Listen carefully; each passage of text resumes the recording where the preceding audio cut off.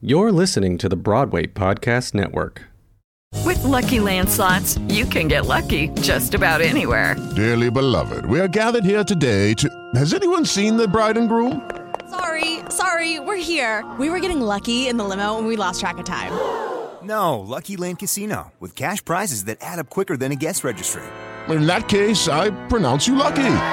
Play for free at LuckyLandSlots.com. Daily bonuses are waiting. No purchase necessary. Void where prohibited by law. 18+. Terms and conditions apply. See website for details.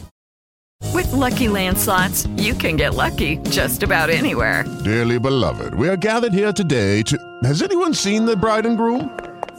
Sorry, we're here. We were getting lucky in the limo and we lost track of time. No, Lucky Land Casino, with cash prizes that add up quicker than a guest registry. In that case, I pronounce you lucky. Play for free at LuckyLandSlots.com. Daily bonuses are waiting. No purchase necessary. Void where prohibited by law. 18+. Terms and conditions apply. See website for details. Before we begin this week's episode, we would like to acknowledge the Gadigal people of the Eora Nation, the traditional custodians of this land on which we work, live, and record, and recognise their continuing connection to land, water, and community. We pay respect to elders past, present, and emerging.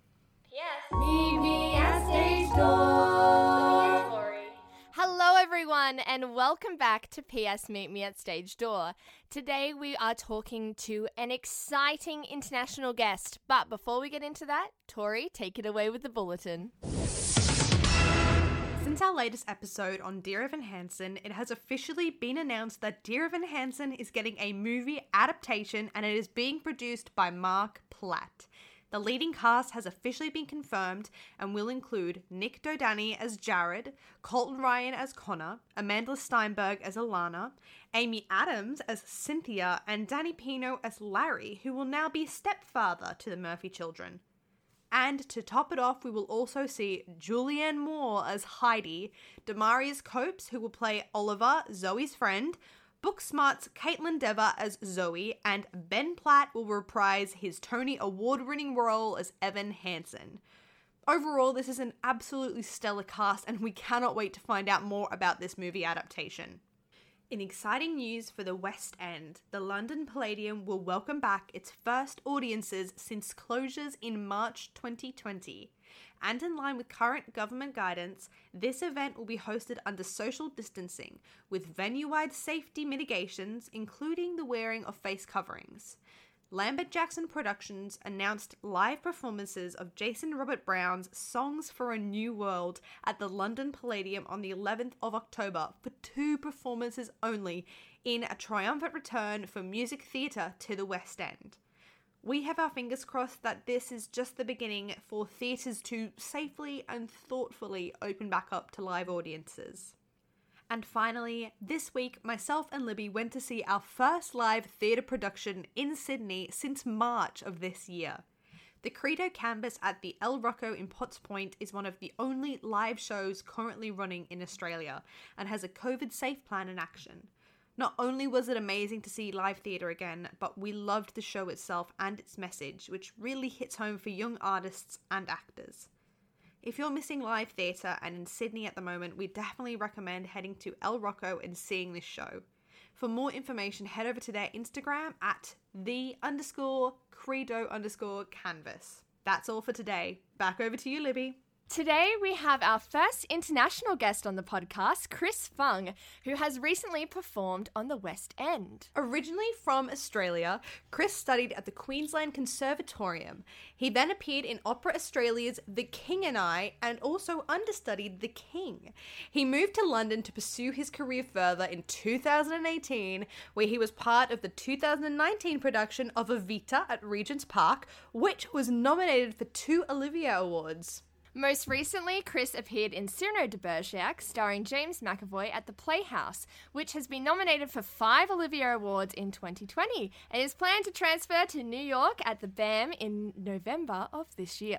Please welcome to the podcast, Chris. Hey, what's going on, guys? Hello. Hello. Hi. Thank you so much for coming on and chatting with us today. Oh, my pleasure. But I guess a great introduction would be, keeping it short and sweet, how did you get into music theatre in the first place? It's not I don't think you get into musical theatre from one beautiful golden moment of sunlight streaming on your face and haha, bolt of lightning come out. For me, it certainly wasn't like that for me. I guess it would start with just one performance. I was a kid. I wanted attention. And people they patted me on the head and they said what a good boy I was when I sang. And so I wanted to do that more. And it started with my music high school teacher, I would say, a guy called Scott Copeman, who was fantastic. And I was this little shy teenager, and I didn't really know what singing was about, really. But he got me up in the school choir to perform at an assembly. I still remember that performance. It was Wade in the Water. I got to sing a solo and I was so nervous the entire time that I had my eyes closed and I was shaking like a leaf. And afterwards, my friends came up and said, "Hey, you sound great!" And I said, do I really? Yes, I do sound great. I'm great. I'm awesome. And that's where we all start. We're all like, yes, I'm amazing at this. You get so much energy as a kid and you're like, I'm great at this. I need to pursue it. It's true. We all have deep-seated emotional needs. Maybe if I was loved better as a child, that I wouldn't be in the career that I'm in now. That's a little bit dark. I jest. I was loved as a child. I promise. Obviously, you went on then to go to the con. And I know you studied a little bit before that as well, didn't you? Yeah, I did. So I went to a pretty academic high school in Sydney called James Roos Agricultural High, the kind of place where everyone does STEM, does STEM subjects, does science, and like a vast majority of the graduates go into being doctors and lawyers, kind of, and everyone studies a lot, and no one really cares that much about music, about the arts, which is so funny, right? How do you tell a young small child, go play the violin because it'll look good on your resume and do this for 15 years. And then when it comes time, but you don't ever be a musician. Don't be a musician. You have to give it up and spend time on actual things instead. on real things. That seems very counterproductive, because if you introduce it to someone, like when I was first introduced to singing and I was like, this is a thing I can learn. Like, this is a thing people do as a job. I was like, done.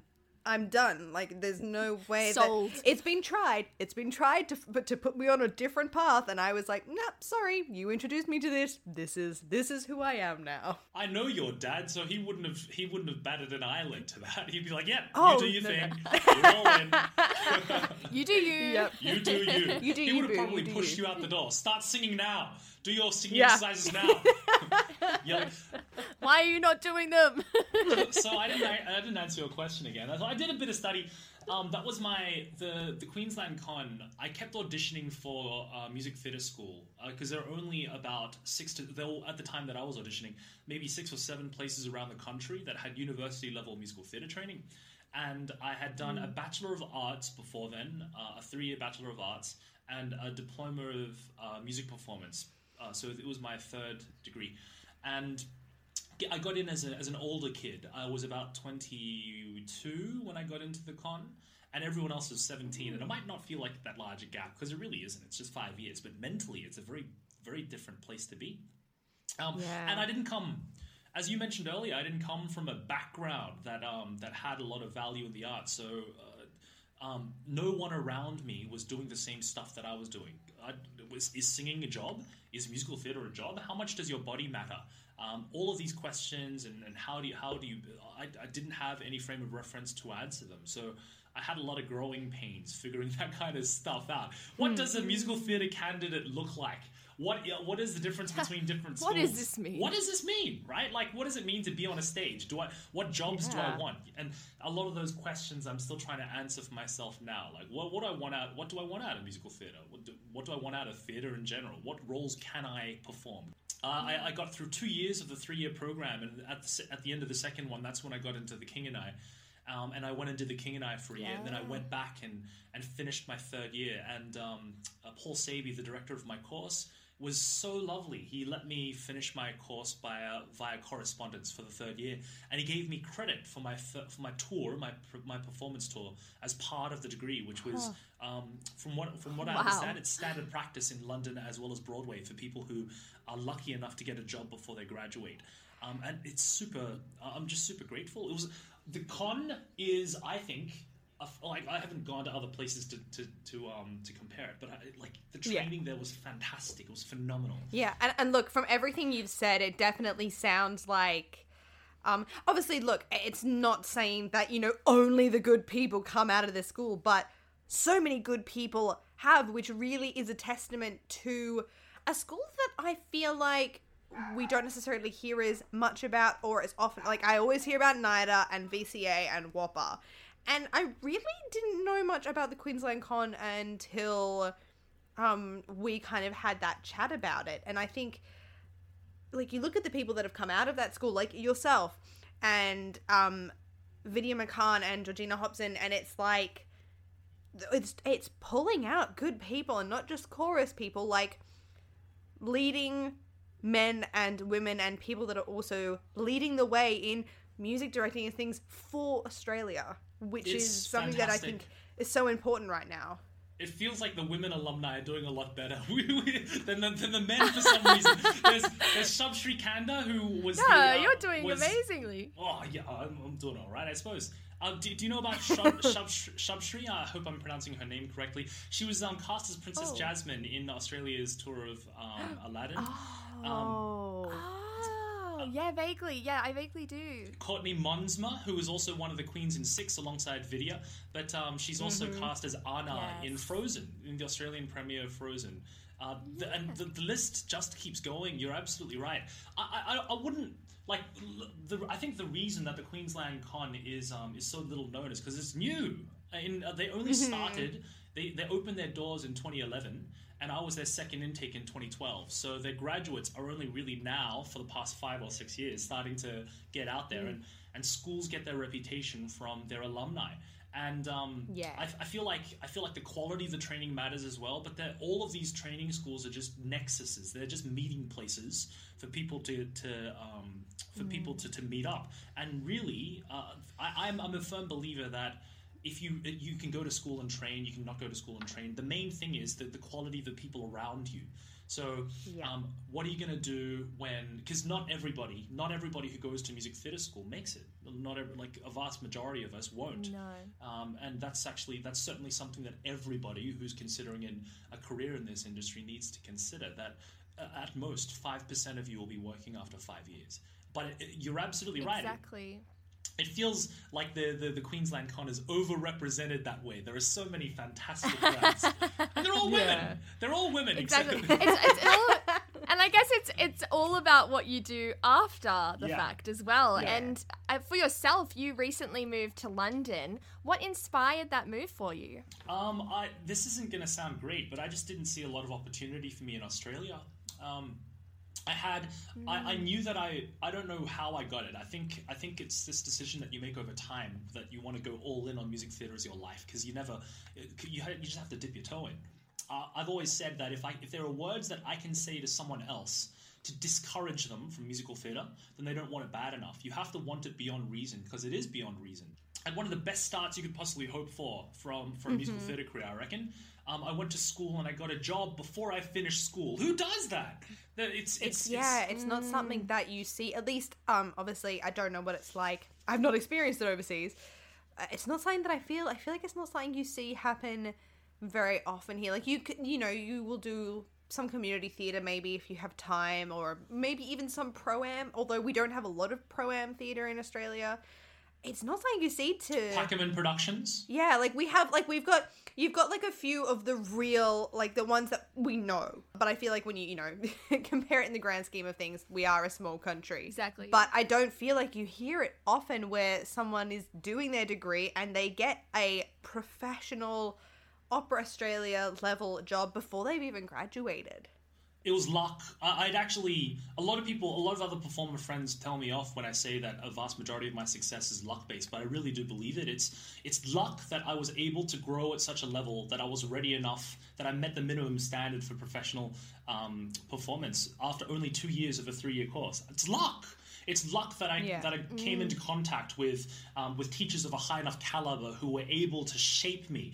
It was luck that I was surrounded by so many fantastic people. Something like 17 out of 30 of my cohort have had a professional musical theater job. That's ridiculous. That's like super ridiculous. We had like 3 people from my year in Mormon when it was touring around. Billy Boucher is killing it up there.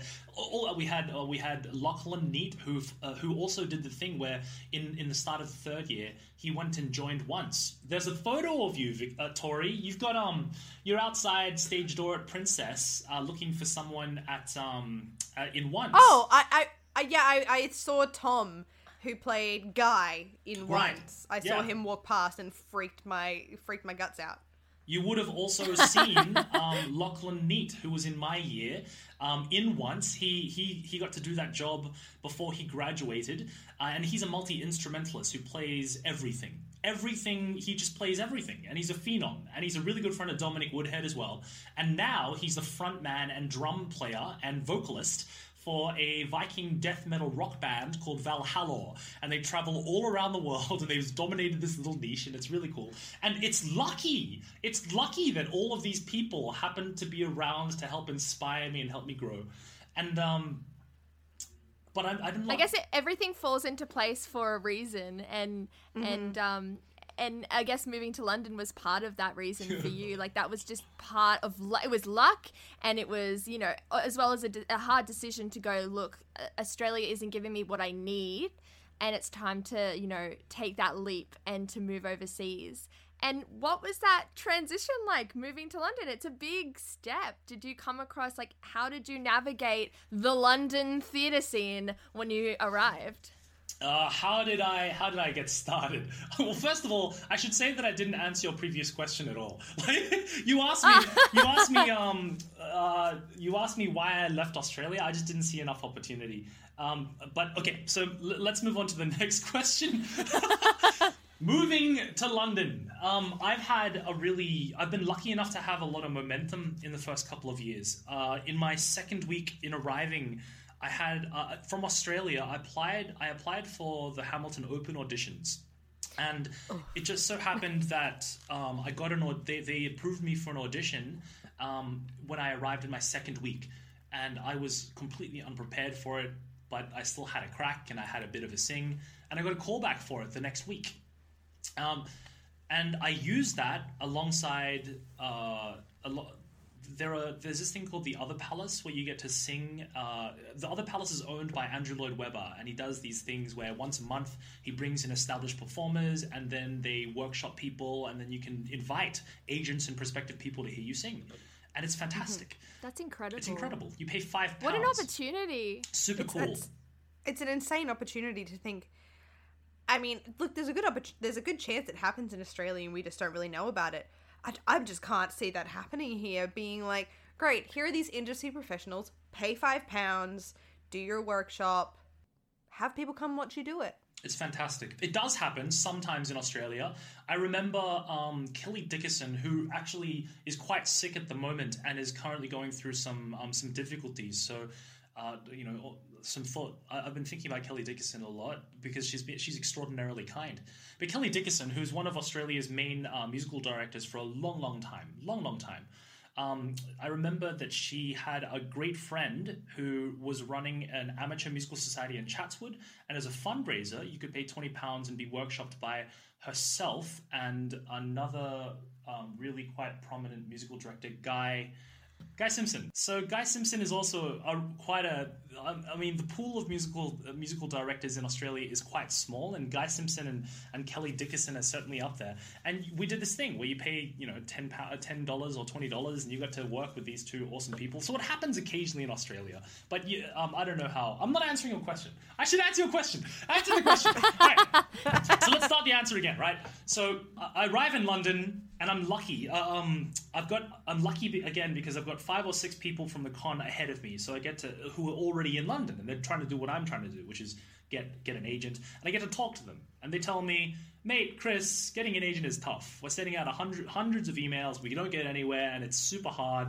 But you need a show reel, you need a headshot, you need to get your stuff in order. And then you just send stuff out, and you see, what happens. So I wrote off to agents, and I said, listen, I'm in callbacks for Hamilton, and I've got this masterclass thing if you'd like to hear me sing, and here's my show reel and materials. I'd be keen to hear back from you. I'm looking for representation to negotiate a potential contract. Technically true, I suppose, because it is a potential contract. Yeah. You got to sell yourself. Yeah. I sent him about 20 emails in that first week, and I got 5 meetings back. And they all, I went to all these meetings, and all of them offered me representation on the spot. Except for one lady, the lady that I went with was the only agent who took the time out to come and watch me sing, and I was blown away by her enthusiasm and her charisma. Something that I'd never really experienced in Australia. That it's quite rare for Australian agents, I felt, to get that excited, to want to make a relationship with me. At least I'd never experienced that. The rest is history. I started auditioning right there and then, but luck again to meet people, to be in a state where agents were recognizing that casting appetites were changing and they needed more BAME, Black, Asian, Minority, Ethnic performers. And and luck again that I happened to be at a certain standard. That was one of the big questions that I had for myself leaving Australia. Am I good enough? What is the standard like? Can I compete? Am I wasting my time? I came over fully aware that London is a bigger market times 10 for the size of Australia. And there's every chance that I'm not going to work for 5 years, and am I okay with that? And that part of that is the reason why I made sure to qualify as a teacher before I arrived. So I'm also a qualified high school music and drama teacher. So and I knew that if worse comes to worse, I will work supply teaching as well as so that I can fund chasing auditions, so I can take time off and do this. A part of your journey was getting the opportunity to perform not only as part of the ensemble for The King and I, but you were also the understudy for The King, and you went on for 3 solid weeks in Melbourne. What was that experience like? Because obviously, understudies do, depending on the show and depending on the season, can frequently or infrequently go on, but I feel like it can be rare that you do go on for such a block period of time. Like, I know people do it, but you went on for 3 weeks straight. What was that like? No one anticipated it. No one does, especially in this day and age of star billing. And I'm super young. I spent the whole time with my eyes super wide, going, "What the fuck? What am I doing? What the hell? What? Why? Who? Like, how to get in this position? What is going on?" No. Well, even though you have these feelings, right? You can't let yourself succumb to them because you've got a job to do. You have a job to do. You don't have enough brain space to freak out. Especially in something which is as technical as musical theatre, there are thoughts that you got to have. And people talk about, I don't know if you know about this, or hello, listeners to PS Stage Door, but they talk about musical theatre jobs as a track, as if you have, there are invisible like train tracks across the stage, and you as a performer, your job is to come out and you say a line and then you walk back in, and it's choreographed, and your time for the 2.5 hours or 3 hours in that theatre is very, very precisely laid out. And as an understudy, something else your listeners might not know, there's not that much time in order to rehearse a show. You have 4 weeks for straight theatre, sometimes 6 weeks for musical theatre, because you have to learn dances, and that takes a lot of time too. You got 6 weeks, right? And you're pretty much working 6 days a week, and a lot of that time is used to rehearse the lead roles. And so, because they need to learn their job, and they're the priority. So you as an understudy a lot of the reason why you're cast is, are you able to learn the track if we leave you alone? If we don't, how well can you learn stuff on your own? How well can you pick stuff up? And it's just a part of the business. So I hadn't had that much rehearsal time myself as the understudy. You're there to help everyone else, let everyone else be great, so that they don't question your performance enough, so that your scene partners can shine, so that the music and the book can shine, so that everyone else can do their job, and the integrity of the work stands on its own. I remember being super nervous for my first night, And just beforehand, I'd had a working session with Neil Rutherford, my associate director, my resident director, as well as Lisa McCune, who was my queen, my Anna. And we just finished it. And Neil said, listen, you've got he gave me like 1 billion notes. We had like 5 million years of notes. And he said something really nice at the end of it, which was, your job today is just to get through the show. Just get through the show. Don't worry about knocking people's socks off. Don't worry about anything. Just get through the show as best as you can. And you'll find the shape of it. You'll find the size of it. It'll come with time. As an understudy, I don't know I'm on for 3 weeks. This might be my only opportunity, right? And so I got through that first show, and people applauded, which was different from how I felt when we started. Because on the very first day when they announced that I'd be taking, I was surprised by it. They had a voice come over the intercom, right? And the voice said, For this evening's performance, it was a matinee, I believe. For this evening's performance, the role of the king will be played by Fung. Groans and boo and terrible stuff. This isn't what you want to hear. And one of the more experienced cast members leaned down and said, "Mate, I've been an understudy before.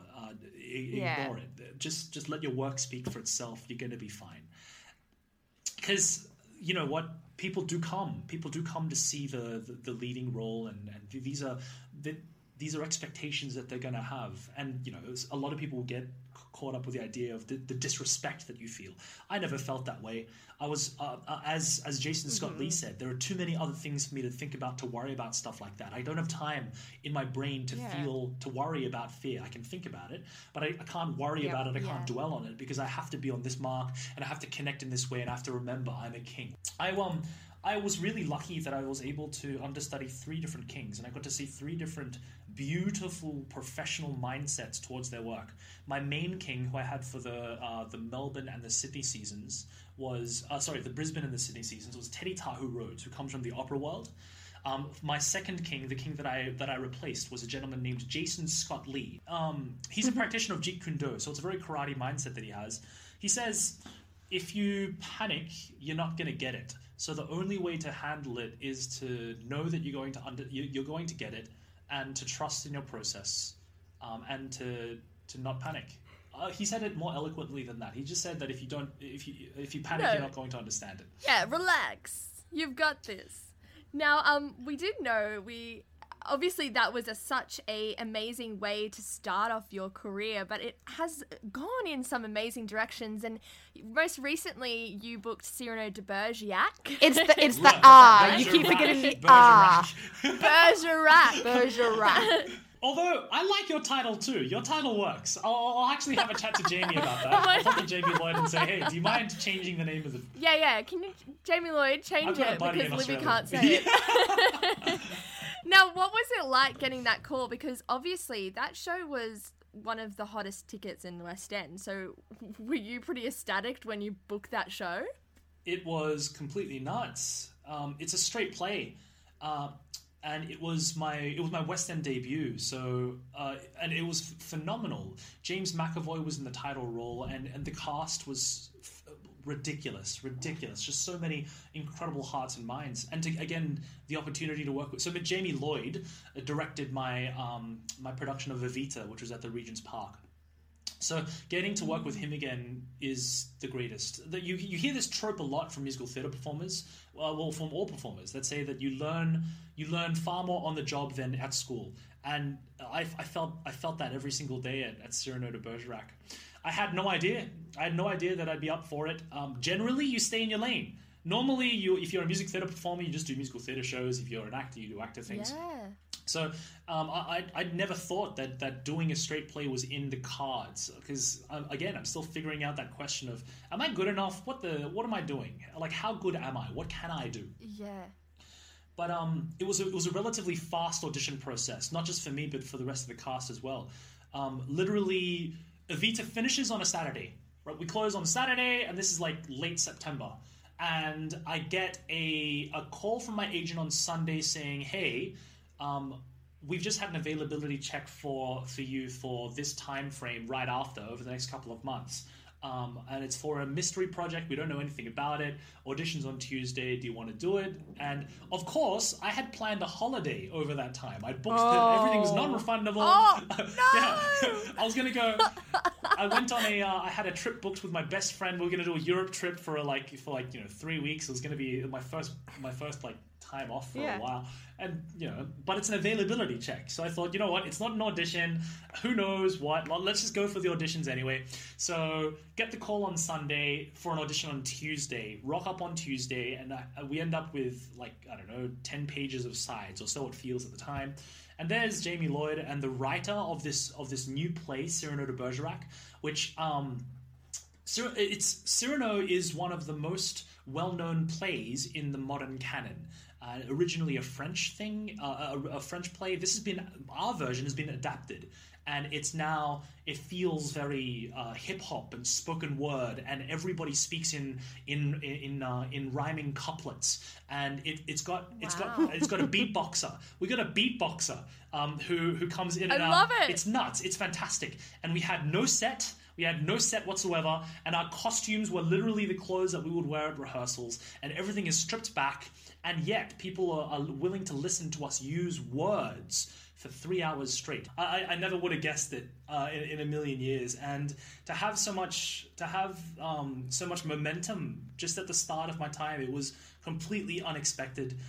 The writer for Cyrano de Bergerac, Martin Crimp, is phenomenal. What a man! What a genius! So softly spoken, and his whole family are really erudite as well. They're really curious people, and he spent time figuring out this feeling for the show, this spoken word rap feeling. Did a lot of great research. We were all rapping. We were all pretty much rapping in our natural accents. And you had this world where it didn't matter. It was so diverse. Also, it didn't matter. It almost didn't feel like race or ethnicity was germane to the plot in any way. James McAvoy was rapping in his Scottish, in his natural accent. Oh. We had East London there. We had Australian Kierna Stamell, or Stammel, or is it Stammel? Stammel. Kierna is a play school host in Australia, a play school host who happens to have dwarfism. Oh. And I got the chance to work with her. Yes, I think I've seen her in play school. She took such good care of me. What a lovely lady! Holy cow! Aww. We didn't have any Americans. But we had all kinds of different accents. That's shocking. We didn't have any Americans. That's exciting and so diverse as well. The fact that you got to be a part of something really new and exciting and vibrant that really focused on the storytelling more so than anything else.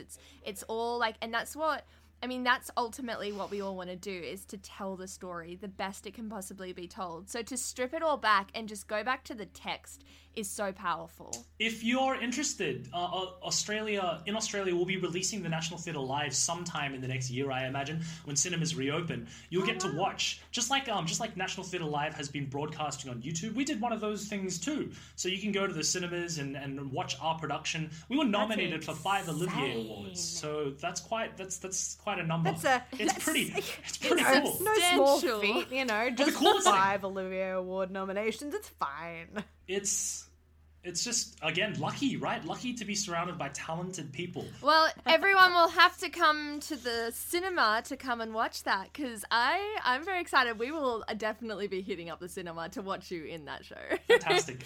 What would you say for you in your career so far? And obviously, I know you're still early in your career, you've done a lot, but it's still early. What do you think the biggest thing that you've kind of have had to overcome so far?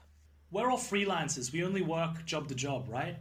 So I'd say that it's how to be a human, how to be a person, how to juggle prioritizing money, but also how to be a person in audition rooms. How can you not let your nerves overcome you? How can you trust in your technique? How can you think that it's okay to be rejected for the 100th time in a row?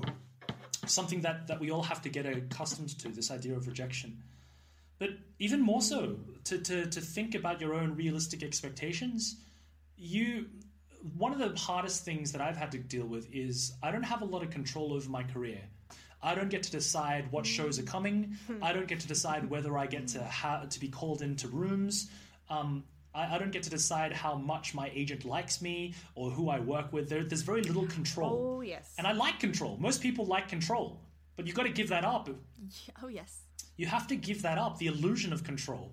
And that's something that Chris Renshaw, my director from King, and I said, and I didn't really understand what he meant until now. He actually took me aside on our opening night in Brisbane, and he said, Chris, you just got to chill out. The opportunities will come if they come, and forcing them to happen or trying to force them to happen isn't gonna help you, except it's going to make your journey a little bit more difficult. If you spend all of your time hankering after opportunity, you lose the sight of the beauty in front of you. You lose the imagination to collaborate and find and explore and live in this moment here.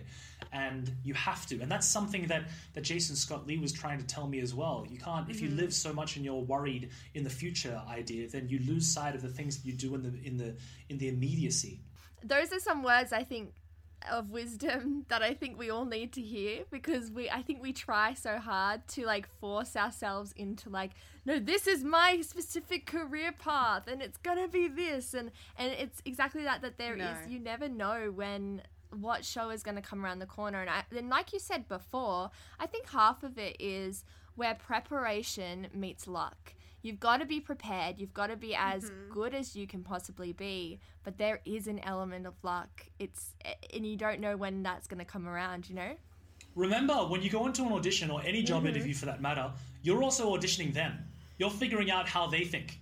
Do you want to work with them? Is it something, I mean, that walking away from a job if they offer it to you is kind of obscene to think about in Australia and also in the West End, right? Like, you're going to take the job. But that mentality of going in and figuring out how can we make a partnership. The best rehearsal, the best audition room vibes, I think, are if you treat it like you're already in rehearsal. You're there to figure out how do you think and what's your capacity and what are you looking for and how can we work together. But we don't choose what opportunities come. We don't choose. We have so little control. So how can you have self-worth if you don't work for 5 years? That's a big question that a lot of musical theatre people, as well as myself, struggle with consistently. If I don't work for 5 years in my chosen profession, does that mean I suck? Am I terrible? Am I an idiot? And I think the purest way of answering that question is just training, working with great people, doing good things. If you are passionate about something, you never know where it's going to go. You can do musical theatre, but there are many different areas to that. And if you keep pushing and you keep trying things and you try new things as well, don't just stay in your lane and box yourself into something. You'd be surprised what opportunities open up. And, you know, I feel like we've been lucky enough to talk to some amazing people and get some amazing insight, just like yourself, about your career. And we thank you so much for coming on today and talking with us. We really appreciated having you and having your time. And I hope that everyone listening also gets to learn a little bit about, you know, we've talked a little bit about the process of moving to London and getting to hear your experiences and seeing how you have made it so far. It's my pleasure, and I feel lucky to have spoken with you. Thank you very much for your time. But before we go, as our listeners would know, we have a segment called Bedtime Stories about show mishaps, costume malfunctions, whatever it may be. Do you have a bedtime story for us, Mr. Chris? Does he ever? Well, I am in. I'm in the King and I, and we're just at the start of my 3-week run, and Lisa McCune and Neil Rutherford, who they don't have first names, they have to have a full name. It's Lisa McCune and Neil Rutherford. Yes. I don't know. Maybe this is like an Asian, I have to respect everyone kind of thing. But anyway, we have our performances at night, but during the day, they give me the opportunity to work with them. We have these working sessions where we talk through the play and we look at it technically, and I get notes and I get to sort out problems. We get to sort out problems. I get to ask Lisa, hey Lisa, well, do you think that the king and Anna are in love romantically? Is it a traditional love? What is the flavor of their love? Do you think that at the end of it that if the king were not to die and have this fantastic heart attack, spoiler alert, I hope I'm not spoiling something which is 5 million years old, are we romantically in love? Is that the feeling? Is that the vibe that bubbles underneath our dialogue? And Lisa says very emphatically, no, we are not romantically in love because it's a platonic, it's a respect thing. I respect your intellect, I respect your position, and you respect me. And after all, right, like you're a young man, we have like 5 million years between us. We don't. She's beautiful. And I could never. She's gorgeous. She I says, just feel like I know where this is going. She's happily married and I've got a girlfriend at the time. She says, there is no way that I don't find you, like, I wouldn't be romantically interested in you. You're just too young. And I could not be interested in you. So, you feel the same way, right, Chris? You couldn't be romantically interested in me. And I said, yes, I absolutely could. And then I leave it there. Oh my God!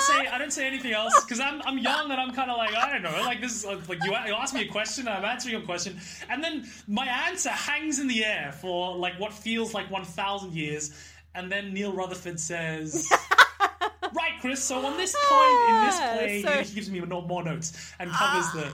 But you know what? I laugh about it now, and actually, it was only a couple of weeks ago that I was Skyping with Lisa just as a catch up, and we had a bit of a laugh over this as well. And I love how Neil Rutherford was just like, I'm very uncomfortable with the energy we have created, moving right along. That man is never uncomfortable. He's such a chief. Yeah, but I've been friend zoned by Lisa McCune, which is fantastic. There you go.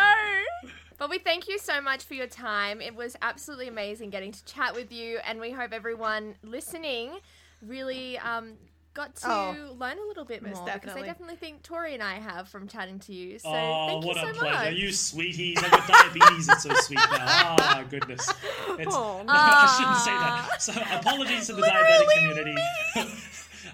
It's my pleasure.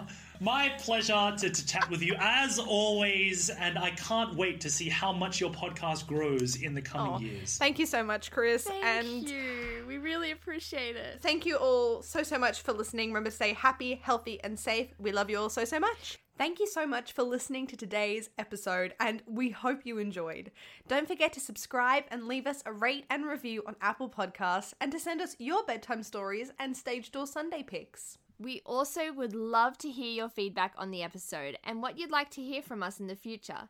You can let us know on our Instagram at ps.stagedoorpod, via our email at ps.stagedoor.podcast@gmail.com, or contact us via our website psstagedoorpodcast.com. We love hearing from you, and we will see you next time. Bye! Hey, it's Leslie Odom Jr. here on the Broadway Podcast Network to tell you about the Rise Theater Directory, a program of Maestro Music. Rise is a national online resource designed to connect and empower backstage and administrative and creative theater professionals from underrepresented backgrounds. If you work or aspire to work in the theater community, this can help you find your next project. And if you hire theater professionals, search the Rise Theater Directory to find your next team. Create your profile now and get more information by visiting risetheater.org. That's theater with an RERISETHEATRE.org, because only together we rise. With the Lucky Land Slots, you can get lucky just about anywhere. This is your captain speaking. We've got clear runway and the weather's fine, but we're just going to circle up here a while and get lucky. No, nothing like that. It's just these cash prizes add up quick. So I suggest you sit back, keep your tray table upright, and start getting lucky. Play for free at LuckyLandSlots.com. Are you feeling lucky? No purchase necessary. Void where prohibited by law. 18+ terms and conditions apply. See website for details.